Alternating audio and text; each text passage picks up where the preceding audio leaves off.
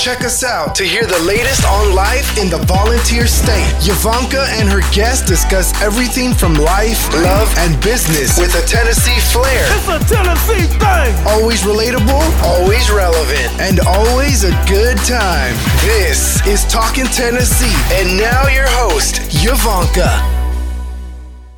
Welcome back to Talking Tennessee with Yvanka. I'm your host, and oh my goodness, viewers, we have got a really great friend of mine in the studio, and guess what? It's Steve Diggs from Emerald Youth Foundation. Do you know who Emerald Youth is? Well, we're going to tell you all about them. Welcome to our studio. Thank you. What an honor to be here with you, Yvanka. Thank you so much. Thank you so much. Well, let's just dig in because we've got so much to talk about. Who is Steve Diggs? That's the least we need to talk about right there, Yvanka. But I knew you were going to say that. I'm a product of Knoxville, Tennessee. Grew up here. My father was a small Methodist church pastor. We moved around Knox County, and I was fortunate to be able to stay here in Knoxville in my adult life. So this has been home for me. I like to think of myself as someone who's really striving to adopt the image of Christ in their life. I've got a long ways like Paul, not that I have arrived yet, but I sure want to press on toward that. I'm a husband. My wife Sabrina, who we met at Maryville College together back in the 80s, and been married now for I think about 3 decades. So it's been a great marriage, and God blessed us with 2 children. I have a son who just recently graduated Maryville College, yes, Fulton High School before that. Okay. And now is a law student at LMU, Duncan School of Law. Awesome. And I currently have a daughter who's a junior. Abby is her name. Okay. Son's name is Adam, but Abby's a junior at Fulton High School. Okay. So let me just say this, viewers, he is very humble. This was probably one of the hardest questions. I knew he was going to just oh, really? Because he really doesn't like to talk about himself. But you know what? Sometimes, God is showing me that sometimes we have to humble ourselves to let people in to see who we are. And he is good about that. But the good thing about him is he doesn't make it about him. He makes it about Christ, and that's the best part. So let's talk about family. When you embarked 27 years ago, as God using you as a vessel, how did you start? What was the first days like? Mm-hmm. I'm real fortunate. If you ever studied Henry Blackaby's book, Experiencing God, it talks about stepping into somewhere where God was already at work. Yes. And I didn't recognize it at the time, but I'm one of those folks where God was at work doing something, and somehow or another I got invited in. Exactly. And been able to stay with it since. I came out of college. I was on my way, plans to go to seminary, but wanted to spend a year serving in a youth ministry before I went on to that path. And I walked into an office where a supervisor in a church was present, and I just told him, said, look, I'm going to spend a year working in a church youth ministry. If you know of a church looking, let me know. A few minutes after I left, the pastor of the founding church of Emerald Youth Foundation, Emerald Avenue Methodist Church, Bob Bean's his name, walked into the same person and said, we decided to try to find a way to mobilize our congregation to reach urban youth in Knoxville and our Oakwood Lincoln Park neighborhood. If you know of someone looking, we're going to hire right now short term. All we have money for, let us know. Wow. And that was like on a Monday, and on Sunday I was employed, and we started the outreach. And this was a small church, about 120 people active.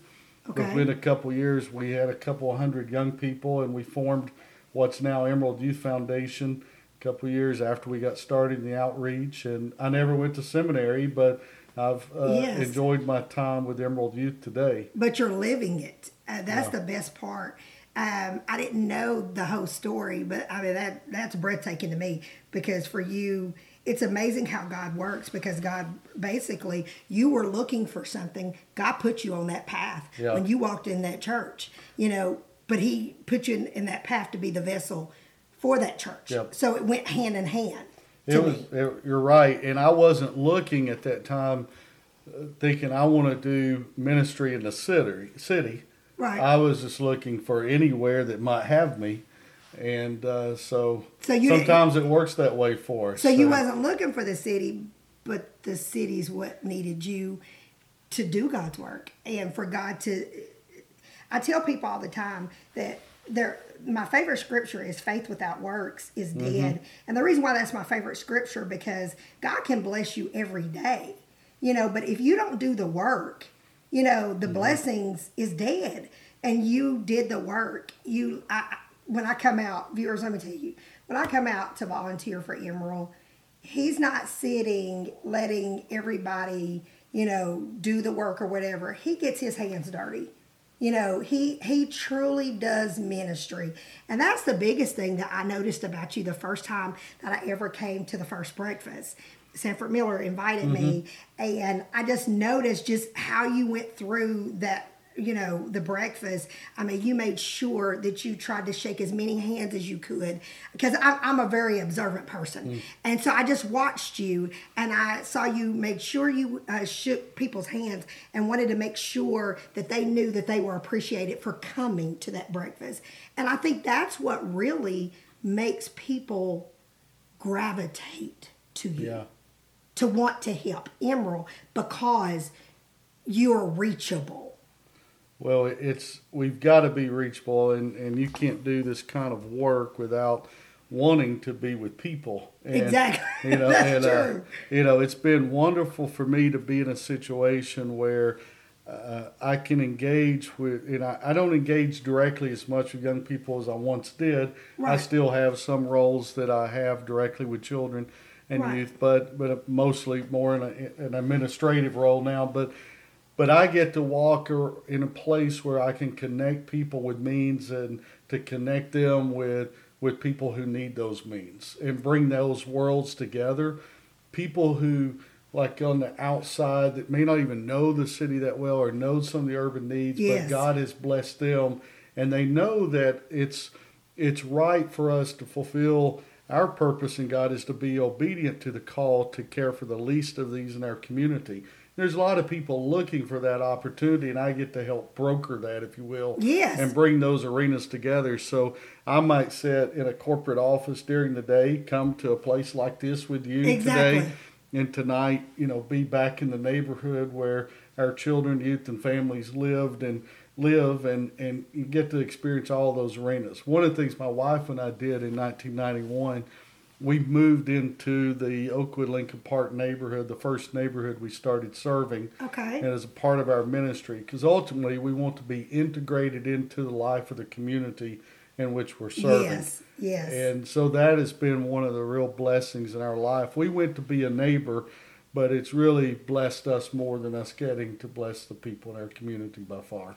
A lot of times I will never knock anyone that is trying to do God's work, but the best thing about you, of what I see, is, you didn't go out of the city. You didn't go to another state. You didn't go to another country.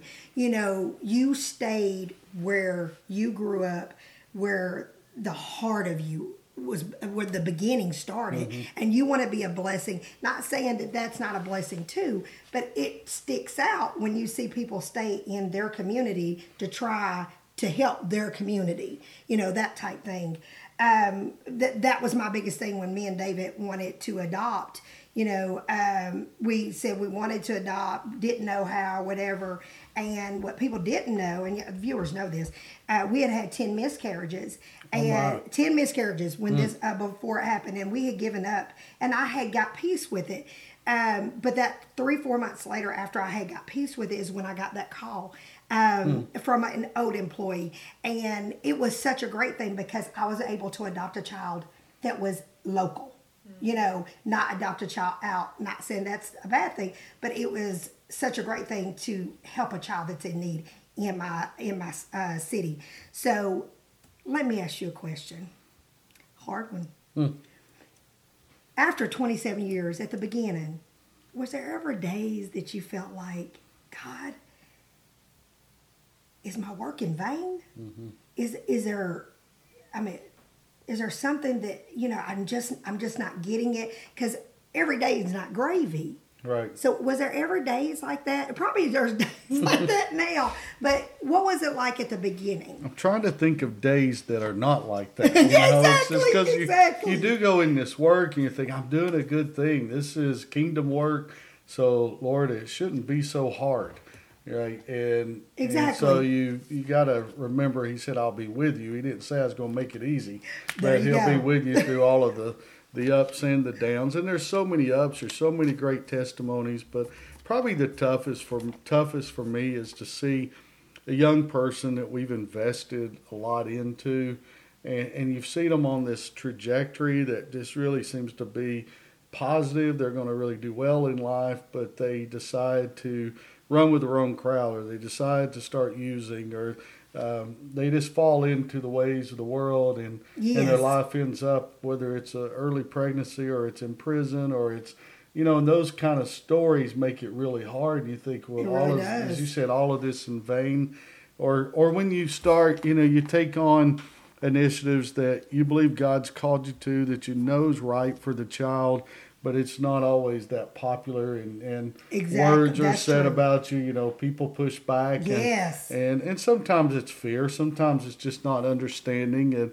And I get that. But, the scripture says, do not get weary of doing good. And that's because you do get weary. You do. But also the scripture that's guided me through the tougher times when you didn't know if you were going to make payroll or be able to get the ministry, work completed. Philippians 1:6 has been my scripture. Okay. He who began a good work in you will be faithful to complete that work until the day of Christ Jesus, right? Yes. So I try to remind myself and rest on the narrative of truth. And the truth is, if he began the work and he's going to complete the work, then surely he's with us in between the beginning and the completion. Yes. Even when it doesn't feel like it. And there's days you feel like, okay, I can't do this anymore, Lord. Yeah. But it just seems like those days when you get to that point, it's like that's when God comes in strong. Yeah. And it's like you just feel the presence of him. Can I say something on that? As followers of Christ, we weren't given the towel to wave it, to throw it in and say, I quit. We're given the towel to carry to serve. We don't have an option. We got to keep serving. We never throw it in and say, I quit, right? We can't. Well, I will tell you this. The very first breakfast I came to, there was, you brought back Pastor Eric Gary. From Lexington Leadership Foundation, yes. Well, his mother used to work for me. Really? Yes, she did. Wonderful lady. Yeah. Oh, amazing. And can play the piano. Ooh, and can sing. Yes, ooh, she can. Unreal. And so she helped me a lot, when me and David started our companies, helped me a lot, taking care of Adrian and doing things. I mean, the woman can cook unbelievable. And for Eric to get up there and way he was speaking, I was hooked because I know him and I know he would not support anything that is not of God. And I know the family. And so when he was standing up there talking, and David leaned over to me and he goes, you know who that is? And I said, is that him? And he goes, yeah. And so we got to talking or whatever. And he said, it's a great ministry. And it was like, you always want to feel like that you are supporting the right organization. And so that was my confirmation, was him. So I wanted to tell you that because that's someone that came back to show thanks to you and everything that the organization had done. He's a gift, and when he was with us for several years, and someone who I thought would replace me one day, that was the plan.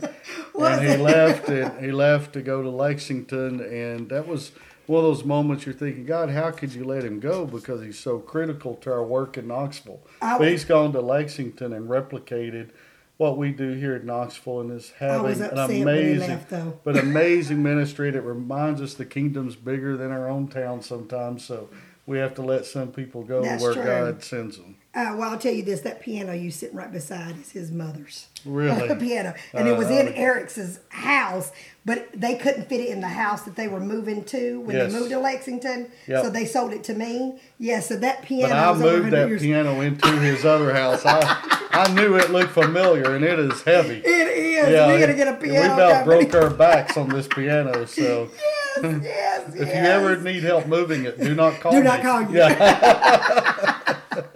That's good. That's real good. So let me ask you this.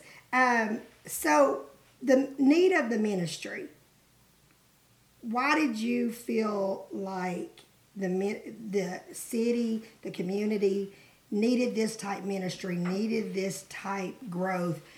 What, I know God gave you the vision, but what made you execute in the form that you did? Well, I know that's a broad no, I question. get in the form we did. And I think I'll start back even in the beginning. One thing when the Emerald Avenue Church wanted to try to reach neighborhood and children, it was for a really good reason. They just like, we're on the corner, we have a reason to exist, and we see children with need, let's help them. But what we realized when we got into the ministry that we were discovering, while there's so much good, so please hear this to your listeners, there's so much talent, there's so much good, there's so many young people on a really good path in our city. Really? But there's also a crisis in our urban centers. It's a place where there's concentrated problems at times and concentrated pain, no question, because a lot of people are gathered in an area together. So the church, and we started seeing early on, we formed Emerald Youth, there was a crisis we're responding to, and it wasn't just located in one neighborhood, it was spread across the city. Okay. So we wanted to broaden our ministry to try to ensure that we were taking a holistic gospel to young people across town, whether we do it or try to help others do it. But we never left the understanding how important the local church was. So in our growth plan, in that form, we knew that we wanted to grow by trying to mobilize other congregations for neighborhood outreach, discipleship, and family work and tutoring, etc. But we also in that recognized that our work needed, I used the word whole person, our work needed to be whole child development. And the research was real clear on that. If we're going to have a child on a trajectory to be a servant Christian leader and on a trajectory for gainful employment, we've got to, like in Luke 2, it says Jesus grew spiritually, emotionally, mentally, physically. Our children need to do the same. Like any parent, what we offer for children in our cities, what any parent that's trying to ensure the best for their child, they try to make sure their children have. Whether it's suburban, urban, it doesn't matter. True. So we're trying to make sure that same opportunities in place for young people we serve now in our community. So what would you say your Emerald Youth Foundation's main purpose is? Well, I think that, we have a long mission that's trying to be a mission to raise young people up to make sure they know the truth about the love of the Father. Number one, they know they're loved, they know they're cared for, and that they see the commitment, the need to the commitment to follow Him. But as I said earlier, that they can get on a trajectory to be a contributor back to society. Ultimately that they can be a leader that has capacity and has a heart. That's what we're really after, because we know that our neighborhoods, our city will never reach its full, it's what it can become fully if it does not raise up a generation of young leaders to take the spots in our homes, to take the leadership roles in our government, to take the leadership roles in our churches, at the ball field. We've got to make sure that pipeline is in place of future leaders. Yes. And we cannot fail to bring up that next generation to be real contributors and take these seats and lead us forward, until the next years ahead. So you're basically saying let's raise up leaders. Let me go back some. You had said one thing about God and love. God is about love and showing that. If you, big thing when I go to speak at churches and different stuff, the one thing I try to teach is if you look in the Bible, every scripture in the Bible is centered around one word. It's called work. If you think about it, the word work is centered around every scripture, because you have to work to have faith. You have to work to be a good person. You have to work, to do for others, give back. So if you give someone love, what Emerald does, and I've seen it from my own eyes, you give them love and they do the work, it will go hand in hand in the long run. You know, can I say that there's ever a time that someone's not going to fall off? We would be all lying if we said that. But it's our duty as community leaders to try to show that love and show them how to work and how to, you know, learn, be educated, that type thing, and bring it back to educate others. Yeah. Do you agree or disagree? I agree. I think that it really fits what you're saying well with what youth development research has learned today. In the past, what we did often when trying to serve children, it was more about fixing them. It's like fixing a problem. Yes. And now today what we've learned is we've got to build upon their assets and develop them for something in their future. Equip them, develop them, prepare them for what's next. They're not a problem to be fixed. They're a soul to be prepared. Yes. And so it changes the whole approach when you're thinking about, I want to help develop you so you can work. I want to develop you so you can serve. I want to develop you so you can lead. Children know what approach you're taking. Yes. And if I don't think you can work, if I don't think you can be a contributor, and I approach you with that mindset, they're going to turn away because they know that it's not about them, it's about you or something else. Exactly. And what you may want out of them. You know, and the children, you know, if you show a child, you know, even if the child, no matter what kind of upbringing, I truly believe if you show a child love and you show that child that you believe in them, you know, even when all chips are down, that kids are going to make mistakes. God never said that that's why sin is sin, and he says that we're going to sin, you know, so we're going to make mistakes. That's what a sin is. So if you teach a child, okay, I love you, even if you have to discipline them, you're still showing them discipline through love and showing them how not to go down the same path to change it. So I ask you this, what is the image and goal for the city in Emerald's eyes? Yeah, we really went through a season the last few years to try to define that a little better for us, and we came up with a scripture that seemed to really move us in this direction to answer what your question. John 10:10. Jesus says, I have come that you may have life and that you have it abundantly. Yes. And we think that Jesus must mean that that's something he desires for everyone, all children, no matter which neighborhood they grow up in. He desires for them to find life and enjoy life as he intended. So that led us to casting a vision and a call to our city, call to our community that we framed or phrased this way: imagine a city. Imagine a city where every child in every neighborhood has the opportunity for a full life. Yes. And it's a call to our community to say, look, we want you to pray for this vision. We want you to give to this vision. We want you to invest your lives in this vision. Let's make sure every child has the opportunity to enjoy life as intended. Does that mean that all children will take advantage of it? No. But one thing we can't do is go to bed at night knowing that not every child had the opportunity. And opportunities is what Emerald is all about. Tune in to the part 2 of the 2-part series of Steve Diggs with Emerald Foundation. A child is not a problem. It's just a soul that needs to be prepared.